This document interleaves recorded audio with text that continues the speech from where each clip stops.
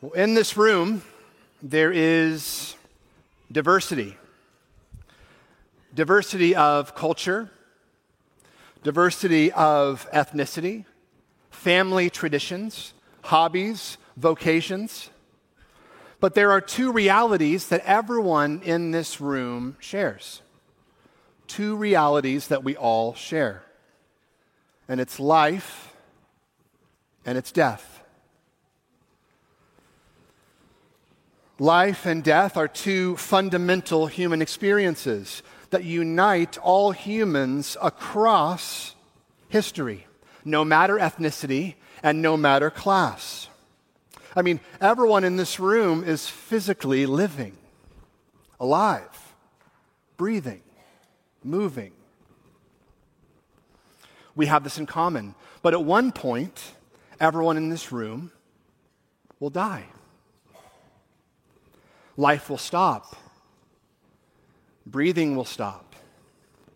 Moving will stop. I was reminded of this recently as I watched my own mom go from a woman full of life and vitality and vibrance over the course of 60 days, slowly wither away and die.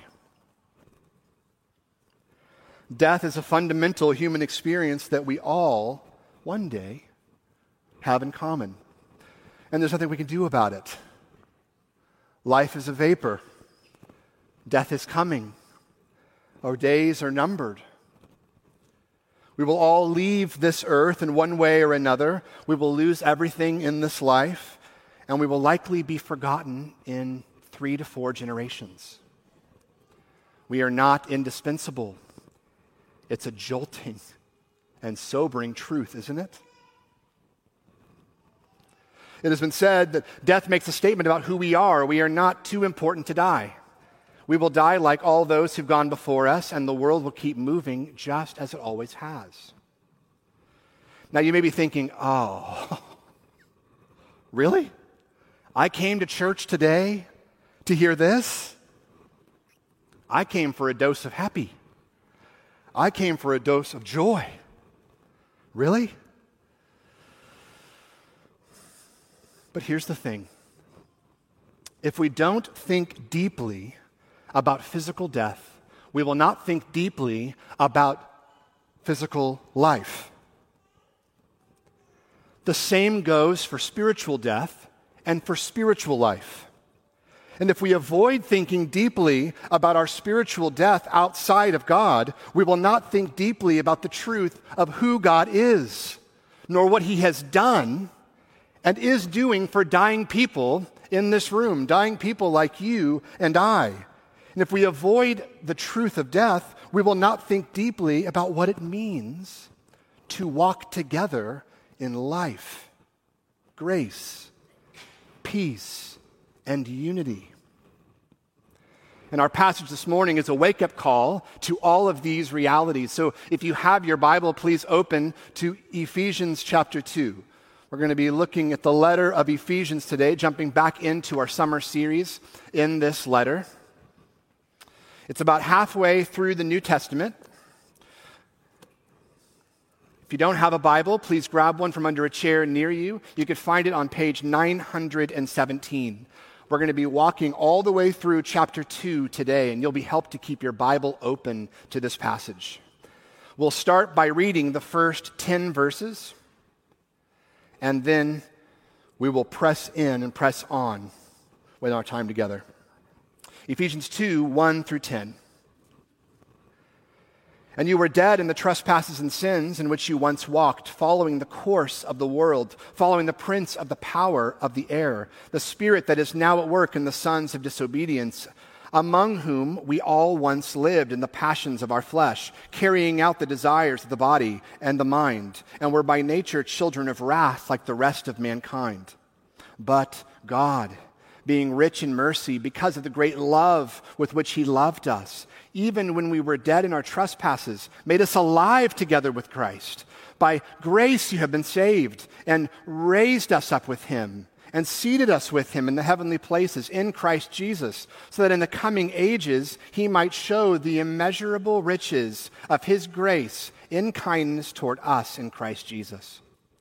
For by grace you have been saved through faith. And this is not your own doing, it is a gift of God, not a result of works, so that no one may boast. For we are his workmanship, created in Christ Jesus for good works, which God prepared beforehand that we should walk in them. This is God's word. All glory be to God. Let's say that together. All glory be to God.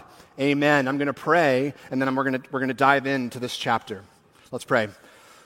Lord, we ask that you would reveal yourself to us this morning. Open the eyes of our hearts. Renew our minds. Give us spiritual sight to behold the glory of Jesus this morning. Strengthen your imperfect and weak servant now, O Lord.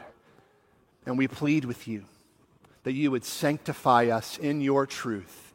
Your word, O Lord, is truth. We pray all of this in the name of Christ, and all of God's people said, Amen. Amen. Thus far in the book of Ephesians, let me orient us for a moment. Thus far in the book of Ephesians, Paul has called us to behold the wondrous mystery, glory, and wisdom of Christ in the church, in and through the people of Christ, the church. In chapter 1, verses 3 through 14, we heard Paul's praise song, his worship song about how the triune God, Father, Son, and Spirit, has gloriously redeemed and blessed his people in Christ by the power of the Spirit. Then we looked last week in verses 15 through 23 of chapter 1, Paul moved us further into worshipful benediction and Christ-centered exaltation, and showed us how praise and power belong together. Praise and prayer belong together in the Christian life. And in our passage this morning, Paul goes even further. He goes even further, and he presses us to see who God is and what he has done in and through Christ for the church. And so if you're taking notes this morning, here's the big idea of all of Ephesians 2. Here's the big idea of this chapter. By grace, God mercifully makes the dead alive and the stranger a citizen and saint. By grace, God mercifully makes the dead alive and the stranger a citizen and saint. Praise God. And in our text this morning, Paul makes this abundantly clear by showing us how God has done this transforming work, this life-giving work, this church-unifying work in Christ by the power of the Spirit. So let's dive in. Point 1, from death to life. The Western world is a strange place. What I mentioned earlier, the reality of death, is awkward for most. Probably feeling a little awkward as I was talking about it. We avoid the topic of death at all costs.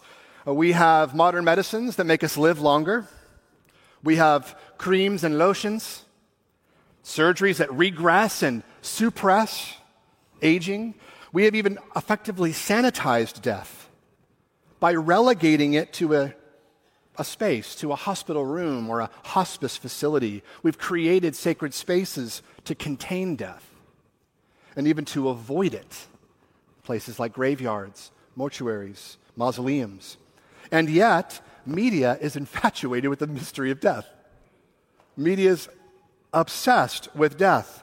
Some of the top television shows are about murder and mysteries and the zombie apocalypse. From shows like Matlock and Murder, She Wrote, to Psych, to dystopian shows like Stranger Things or The Walking Dead. We are obsessed with death.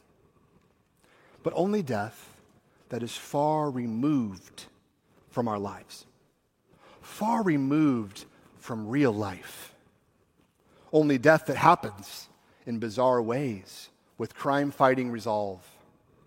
Only death that happens in the future in the context of apocalyptic tragedy. We ultimately avoid the realness of death, but Scripture causes us to look it in the face.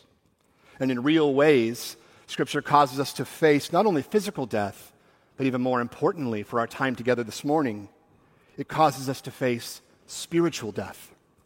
We see this in verses 1 through 3 of Ephesians chapter 2. Let me read those once again. And you were dead in the trespasses and sins, in which you once walked, following the course of this world, following the prince of the power of the air, the spirit that is now at work in the sons of disobedience, among whom we all once lived in the passions of our flesh, carrying out the desires of the body and the mind, and were by nature children of wrath, like the rest of mankind. What a devastating and dark and bleak picture of reality. And it's very reminiscent of Romans 1 through 3, isn't it? In fact, the pastor John Stott mentioned in commentating on these verses, said that these 3 verses encapsulate the entire message of Paul in Romans 1 through 3. And in these verses, he unpacks what is called hamartiology. I know, it's a big word. Hamartiology is simply the doctrine of sin. And he tells us 3 things about sin and ourselves outside of God. He says we're dead in sin, verse 1. He says we walk in sin, verse 2. And we are slaves to sin, in verse 3. First, we are dead in sin. The text is clear. People aren't partially spiritually dead. No, we are born dead spiritually. We are fully and completely dead and totally depraved. And notice that Paul uses 2 words for our deadness here. He uses the words trespasses and sins. Why both, Paul? Why both? Isn't one enough?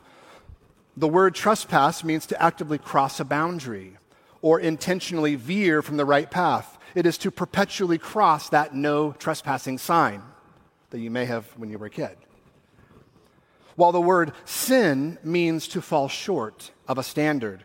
Together, both of these words, it has been noted that these 2 words cover the positive and negative, active and passive aspects of our human condition. Outside of God, we're dead in sin.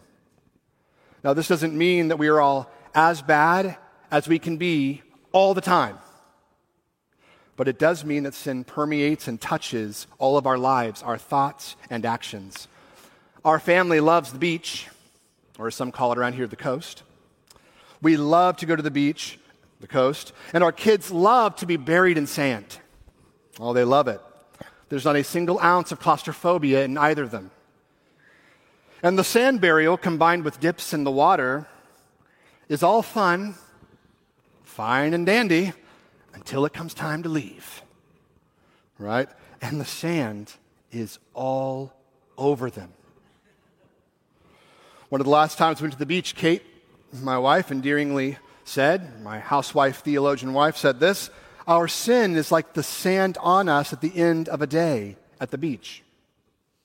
It's in every nook and cranny.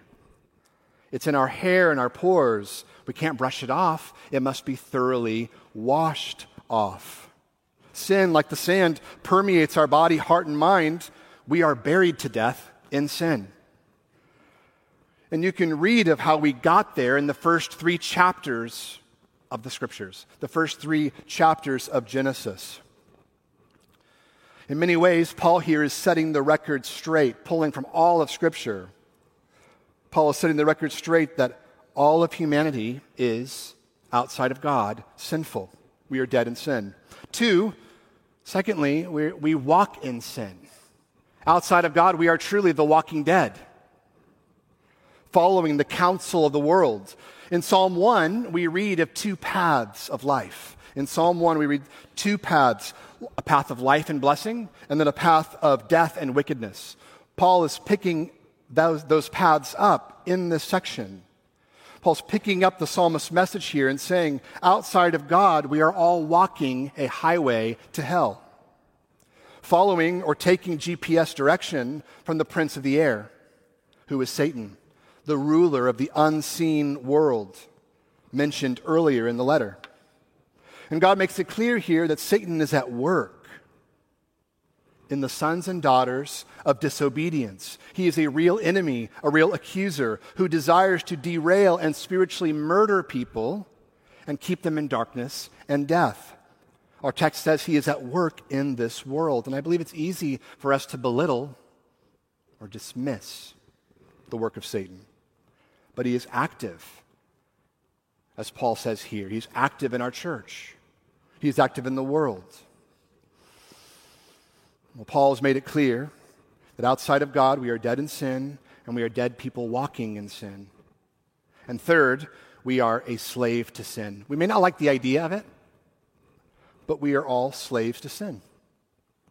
Enslaved to someone or something. Jesus, knowing this, said, we can't serve two masters. Can't be slaves of two masters.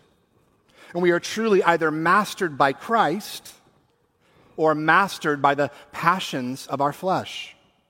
We are either mastered by God's will, back in verse 11 of chapter 1, or we are carrying out the fallen will of the flesh, the body and the mind, mentioned here in verse 3.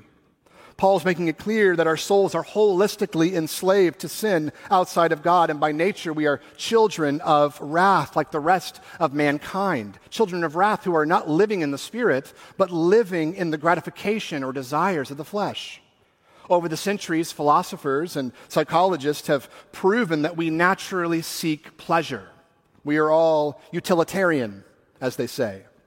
We all are pleasure seekers, seeking delight in what feeds the hunger of our hearts. We're all hungry. We are naturally hungry for what meets our desires, our pleasures, our affections. And those desires are actually given by God, but we twist and manipulate by sin, in our sinfulness. And because of this, we deserve God's wrath. Wrath is our middle name. We are children born dead in sin and born into wrath. This all doesn't sound and look good, right? This is devastating. This is a bleak picture. Our sin is serious, and the world, the flesh, and the devil mentioned in these 3 verses are in alliance against God and will stop at nothing to have and to hold your soul. But God. But God. 2 of the most powerful words, 2 of the most beautiful words in all of Scripture. But God, verse 4, being rich in mercy because of the great love with which He loved us, even when we were dead in our trespasses, made us alive together with Christ. God makes the dead alive.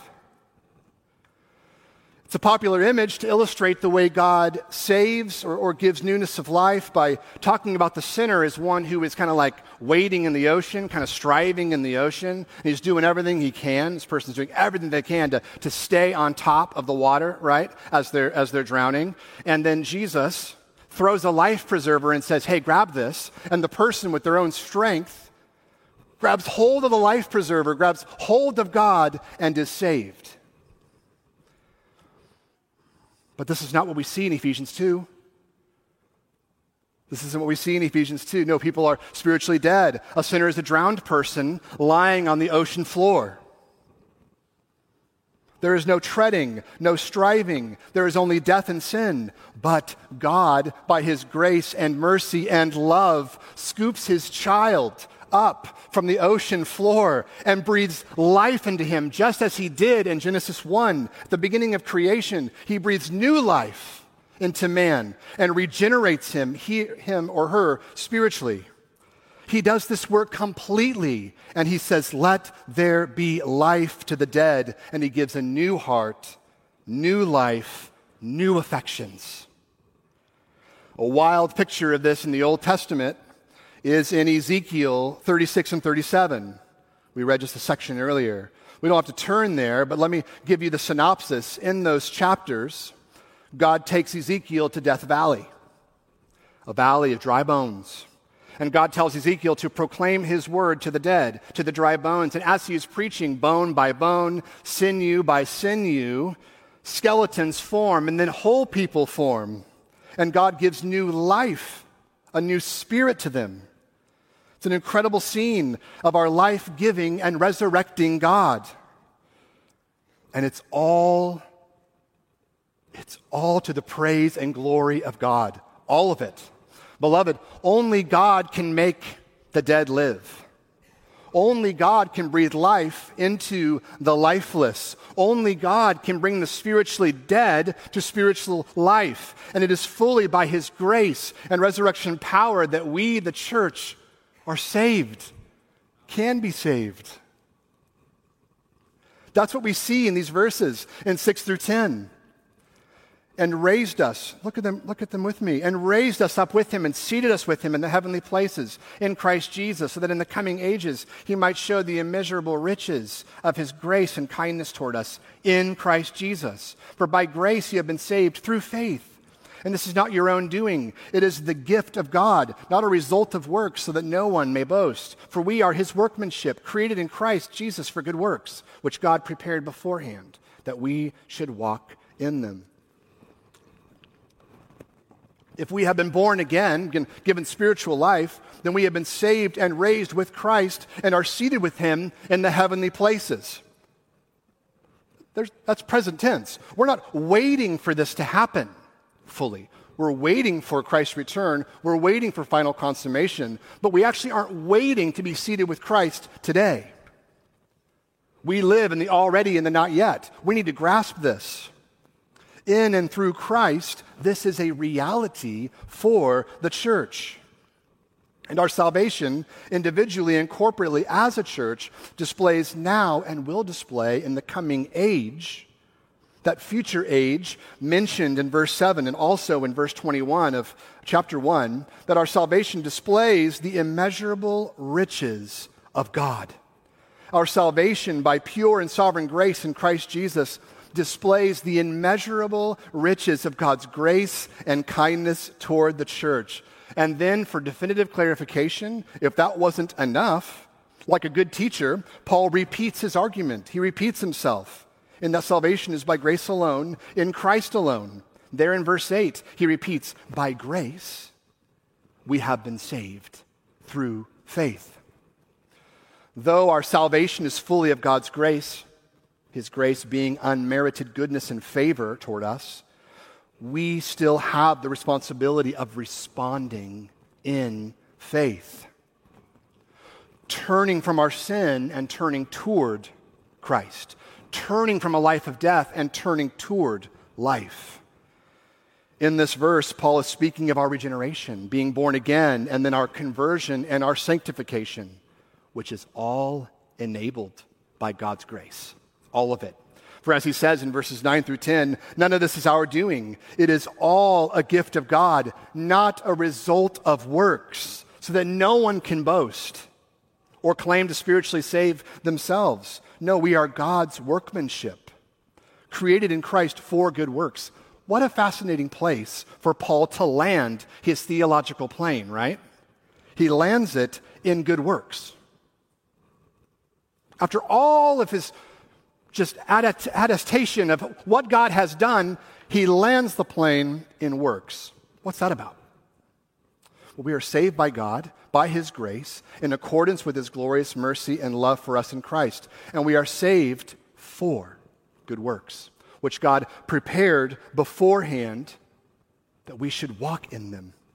Make no mistake, Paul is making it clear that just as we have been chosen, predestined, and redeemed in Christ before the foundation of the world, as he said back in chapter 1, we are also created in Christ for good works, which God prepared beforehand at that same time that we should walk in them actively. Make no mistake, Paul is making it clear that just as we have been chosen and predestined, we are called to good works. By grace, through Christ, Christians are no longer then the walking dead, but we are walking life. Pointing those in the church and outside the church, all around us, toward God, who is the giver of life. And we do this through our good works. And I want us to think about this for a moment. Have you considered that God doesn't need your good works, but your neighbor does? Our good works are for the benefit of those around us, our families, our workplace, our churches, one another. So how are you serving and walking in good works. How are you, as Paul mentioned earlier in chapter 1, displaying God's work of salvation in you by stirring others up to love and good works? Our salvation and our works are connected. Now, we aren't saved by the things we do. We are made right with God by faith alone in Christ. He is our assurance of salvation. We look to Him alone as our identity and our security, but we are saved for good works, make no mistake. And our good deeds are the fruit of the root. They are the fruit of regeneration and the fruit of Christ working in and through us in our sanctification. And He wills and works in us for His glory alone. And ultimately, beloved, we stand before Him, coram Deo, because of the righteousness of Christ that has been given, imputed to us by pure grace. But we stand and serve one another and those outside of this world, coram mundo, through our good works that display Christ's righteousness in and through us. Well, at the close of chapter 1, Paul offered up a prayer of benediction, intercession, and exaltation of Christ. That prayer upheld the immutable and immeasurable power of God. And where is the power of God most clearly seen? Where's the power of God most clearly seen? In these verses, it is seen in our salvation by grace alone, through faith alone, in Christ alone, to the glory of God alone. And the heavenly power and beauty and majesty and glory of salvation through Christ is displayed in local churches like those in Ephesus and local churches here in Edgewood, like EBC. And it's this salvation and work of Christ that makes the dead alive and the stranger of God a citizen and saint of God. So point 2, from stranger to citizen and saint. We see this in verses 11 through 22. Let me read those. Therefore, remember that at one time you Gentiles in the flesh, called the uncircumcision by what is called the circumcision, which is made in the flesh by hands, remember that you were at that time separated from Christ, alienated from the commonwealth of Israel, and strangers to the covenants of promise, having no hope and without God in the world. But now, in Christ Jesus, you who were once far off have been brought near by the blood of Christ, for He Himself is our peace, who has made us both one and has broken down in His flesh the dividing wall of hostility by abolishing the law of commandments expressed in ordinances, that He might create in Himself one new man in place of the two, so making peace, and might reconcile us to God in one body through the cross, thereby killing the hostility. And He came and preached peace to us who were far off and peace to those who were near. For through Him we both have access in one Spirit to the Father. So then you are no longer strangers and aliens, but you are fellow citizens with the saints and members of the household of God, built on the foundation of the apostles and prophets, Christ Jesus Himself being the cornerstone, in whom the whole structure being joined together grows into a holy temple in the Lord. In Him you also are being built together into a dwelling place for God by the Spirit. There has always been a two-party imbalance in the world. There's always been an in-crowd and an out-crowd. There's always been an inside and an outside. There has always been those who are welcomed and those who are alienated. There's the popular and there's the rejects. There's the jocks and there are the band nerds. I was one. There are the right wing and the left wing. There's the elites and the non-elites. There's the educated and non-educated, the high class, the low class, the stranger and the citizen. And in a very real sense, segregation is alive and well, even today, based on politics or class or ethnicity or tax bracket or education or preference, hobby, ability, or gifting. And in the church at Ephesus, there was a kind of segregation that was deeper than class divide. It was deeper than ethnic divide. It was deeper than cultural divide, and it was deeper than political divide. It was all of those things, but it was deeper than all of these. It was a segregation, a division based on whether or not you could be considered a redeemed person of God. This was the Jew-Gentile divide, the circumcised-uncircumcised divide, the Israel-non-Israel divide. Writing on this chasm between Jew, God's people, and Gentile, the world's people, one commentator said this: the Jew had an immense contempt for the Gentile. The Gentile said the Jews were created by God to be fuel for the fires of hell. God, they said, loves only Israel of all the nations that he has made. It was not even lawful to render help to a Gentile mother in her hour of sorest need, for that would simply be to bring another Gentile into the world. If a Jewish boy married a Gentile girl, or if a Jewish girl named a Gentile boy, the funeral of that Jewish boy or girl was carried out. Such contact with a Gentile was the equivalent of death.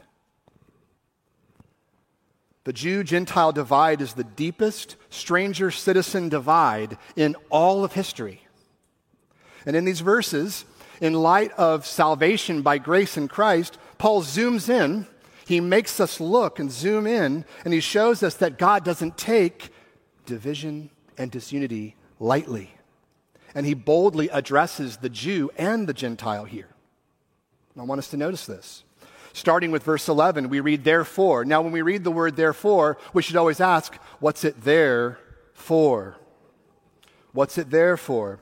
He is saying, therefore, in light of all that I've said in chapter 1, in light of all that I've said in the last 10 verses about the gift of salvation that has come in Christ to sinners by sovereign grace, Paul says, therefore, remember that at one time you Gentiles in the flesh called the uncircumcision by what is called the circumcision, which is made in the flesh by hands. Let's stop there for a moment. The Jewish ceremony of circumcision drew a line between God's people and the world's. Circumcision was a thick boundary line that separated God's people and the world, Jew and Gentile.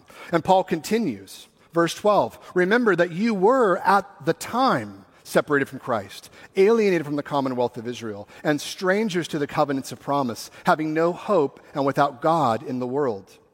Let's stop there again. In the first 3 chapters of the Ephesians letter, in these first 3 chapters, there is only one imperative to the church. One. All the imperatives come later. There's only one imperative, and that is remember. Remember. Paul wants his audience, the church in Ephesus and the church of today, to remember that Gentiles, all of us by the way, were strangers to the love and mercy and grace of God, strangers to the promises of God, the covenants of God, the hope of God, the salvation of God that has been revealed in the Old Testament. Gentiles were and are doomed. But now, verse 13. Notice the pattern in this chapter. We read, but God back in verse 4. But here, in this verse, we read, but now. In Christ, you who were once far off have been brought near by the blood of Jesus.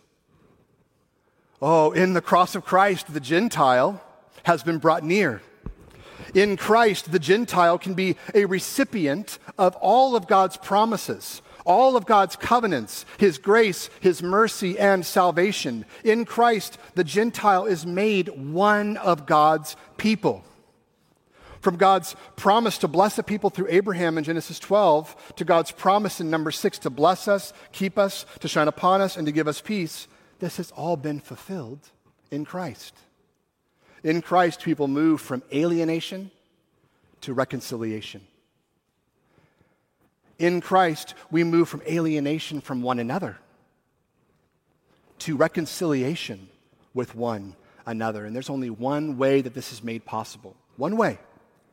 And that is through Christ, who is our peace. That's what Paul says here. In verses 14 and 15, we read, Christ himself is our peace, who has made us one and has broken down, has broken in his body the dividing wall of hostility, abolishing the law of commandments expressed in ordinances. Brothers and sisters, peace is a person. It is Jesus. He is the peace of God embodied, and he is bringing peace, and him being peace has torn down the wall of hostility between the Jew and the Gentile. He has torn down all walls within the church. When Paul wrote this letter, there was a real physical wall. History matters.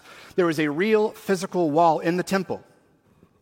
And that physical wall had written on it a death penalty for any Gentile that crossed it. History matters. Before Christ, the temple was a segregated place. Have you considered this? The place of worship was a segregated place. But that physical temple was destroyed in AD 70. But even more importantly,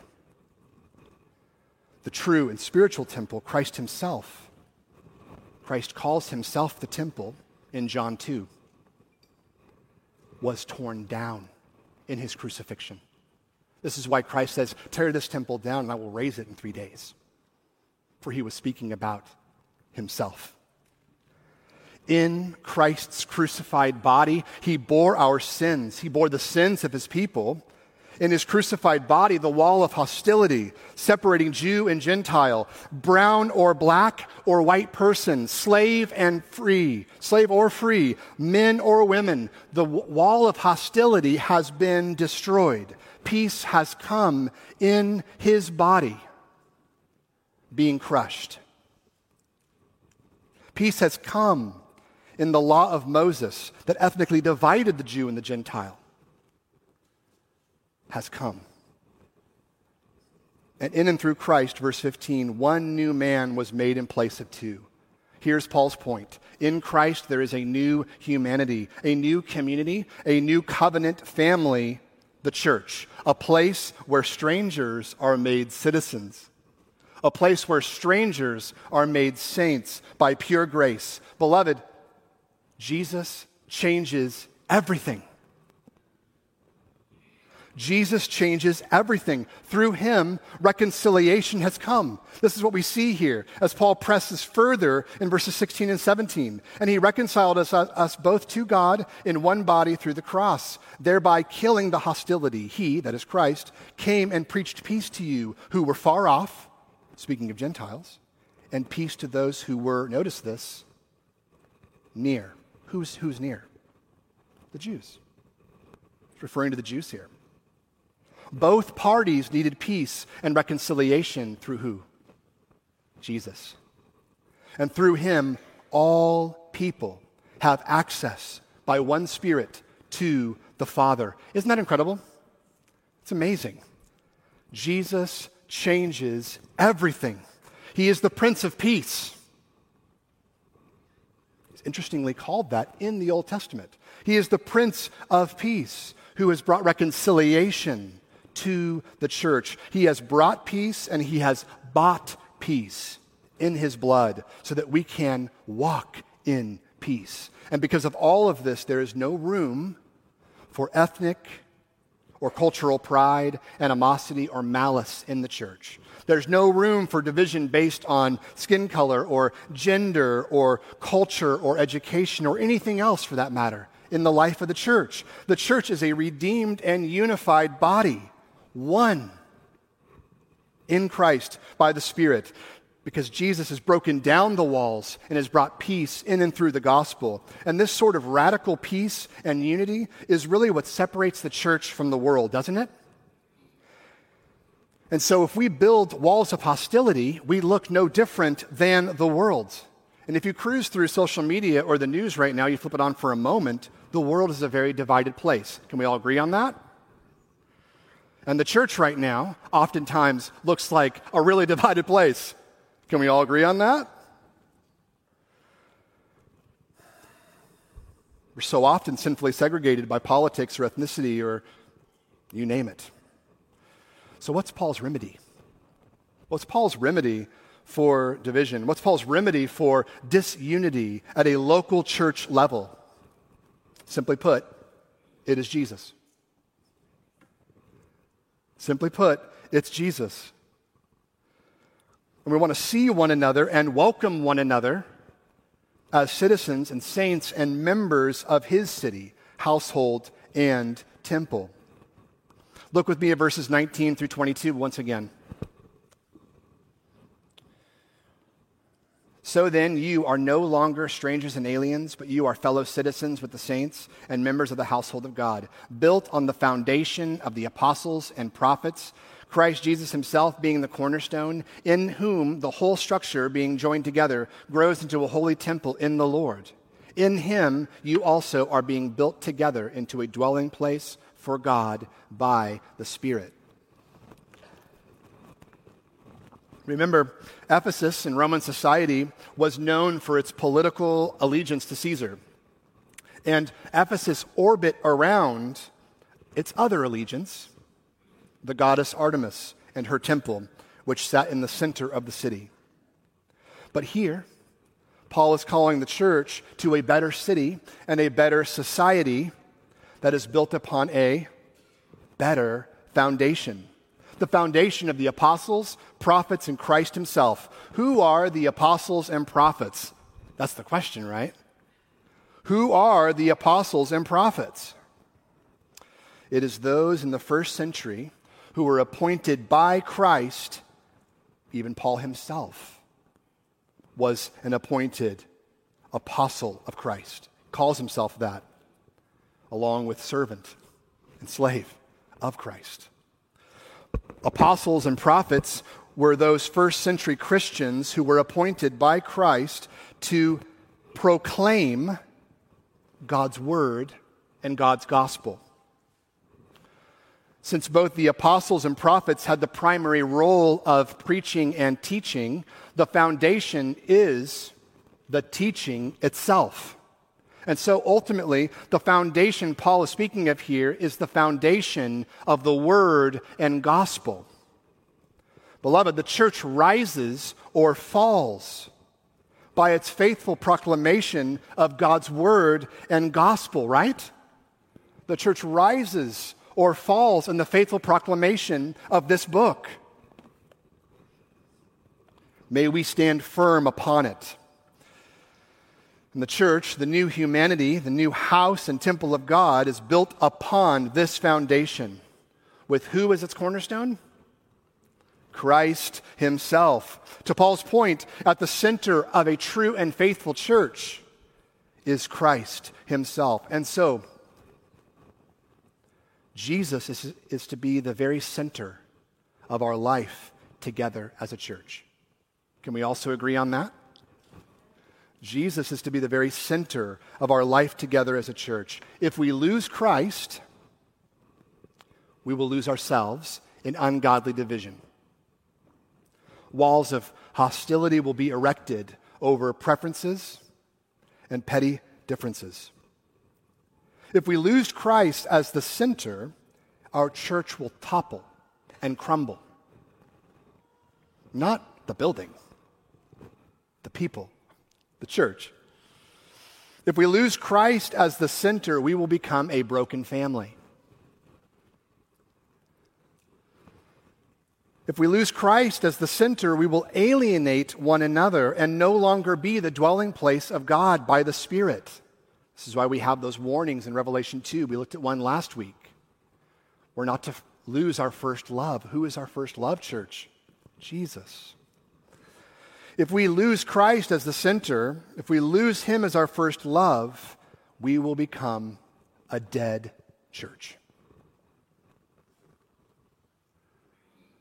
Nothing but Christ should be the center of our unity. Nothing but Christ should be the center of our faith. Nothing but Christ should be the center of our life together as a local church. And it takes the whole church to do this work. It takes the whole church to keep Christ at the center of the church. So let's keep Christ at the center of our conversations, Christ at the center of our ministries, Christ at the center of our members' meetings, Christ at the center of our park playdates, our park meetups. We should keep Christ at the center of everything that we do as a church.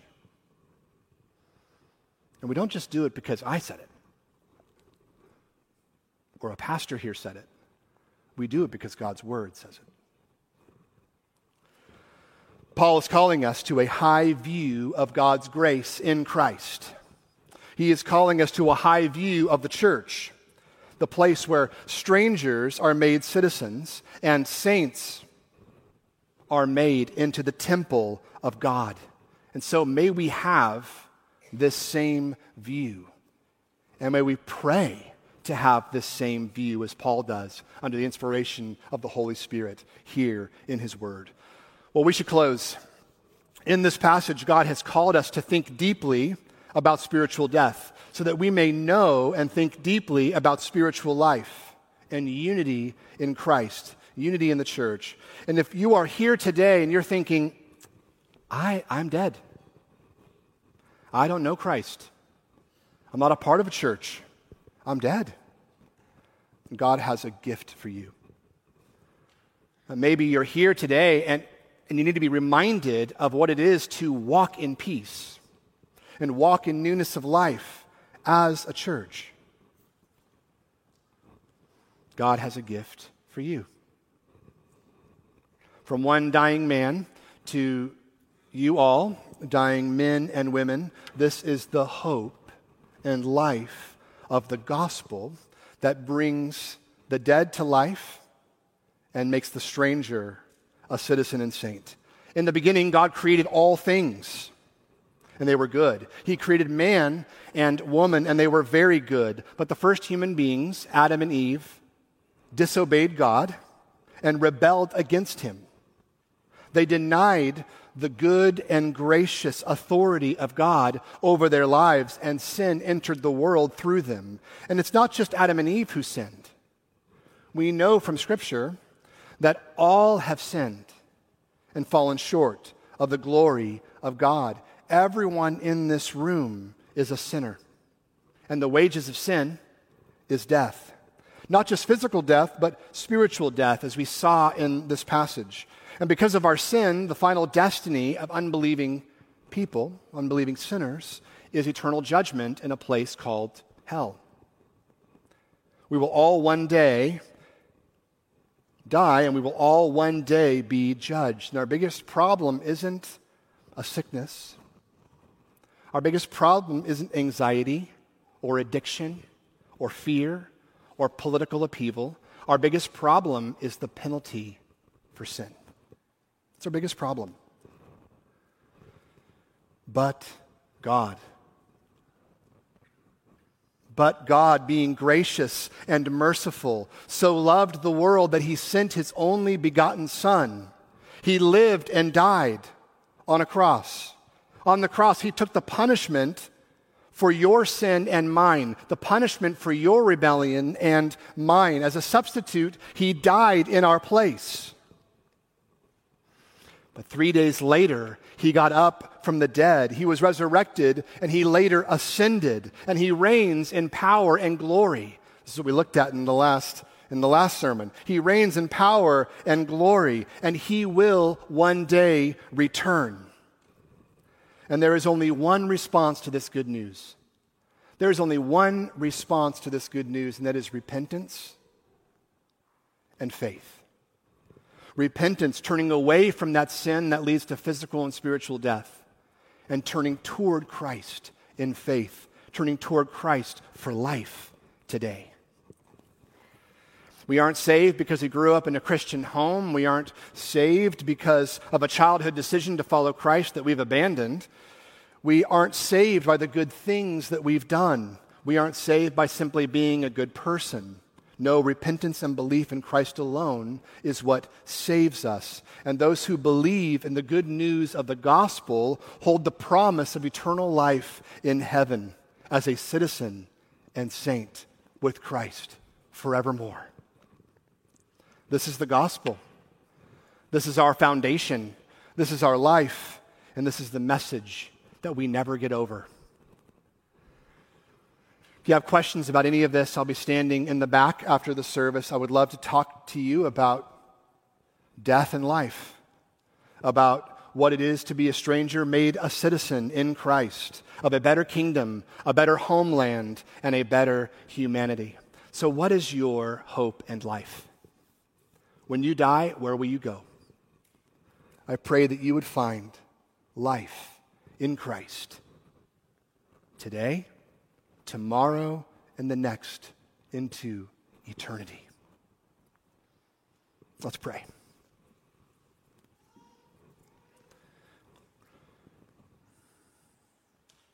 Father, thank you for providing a way.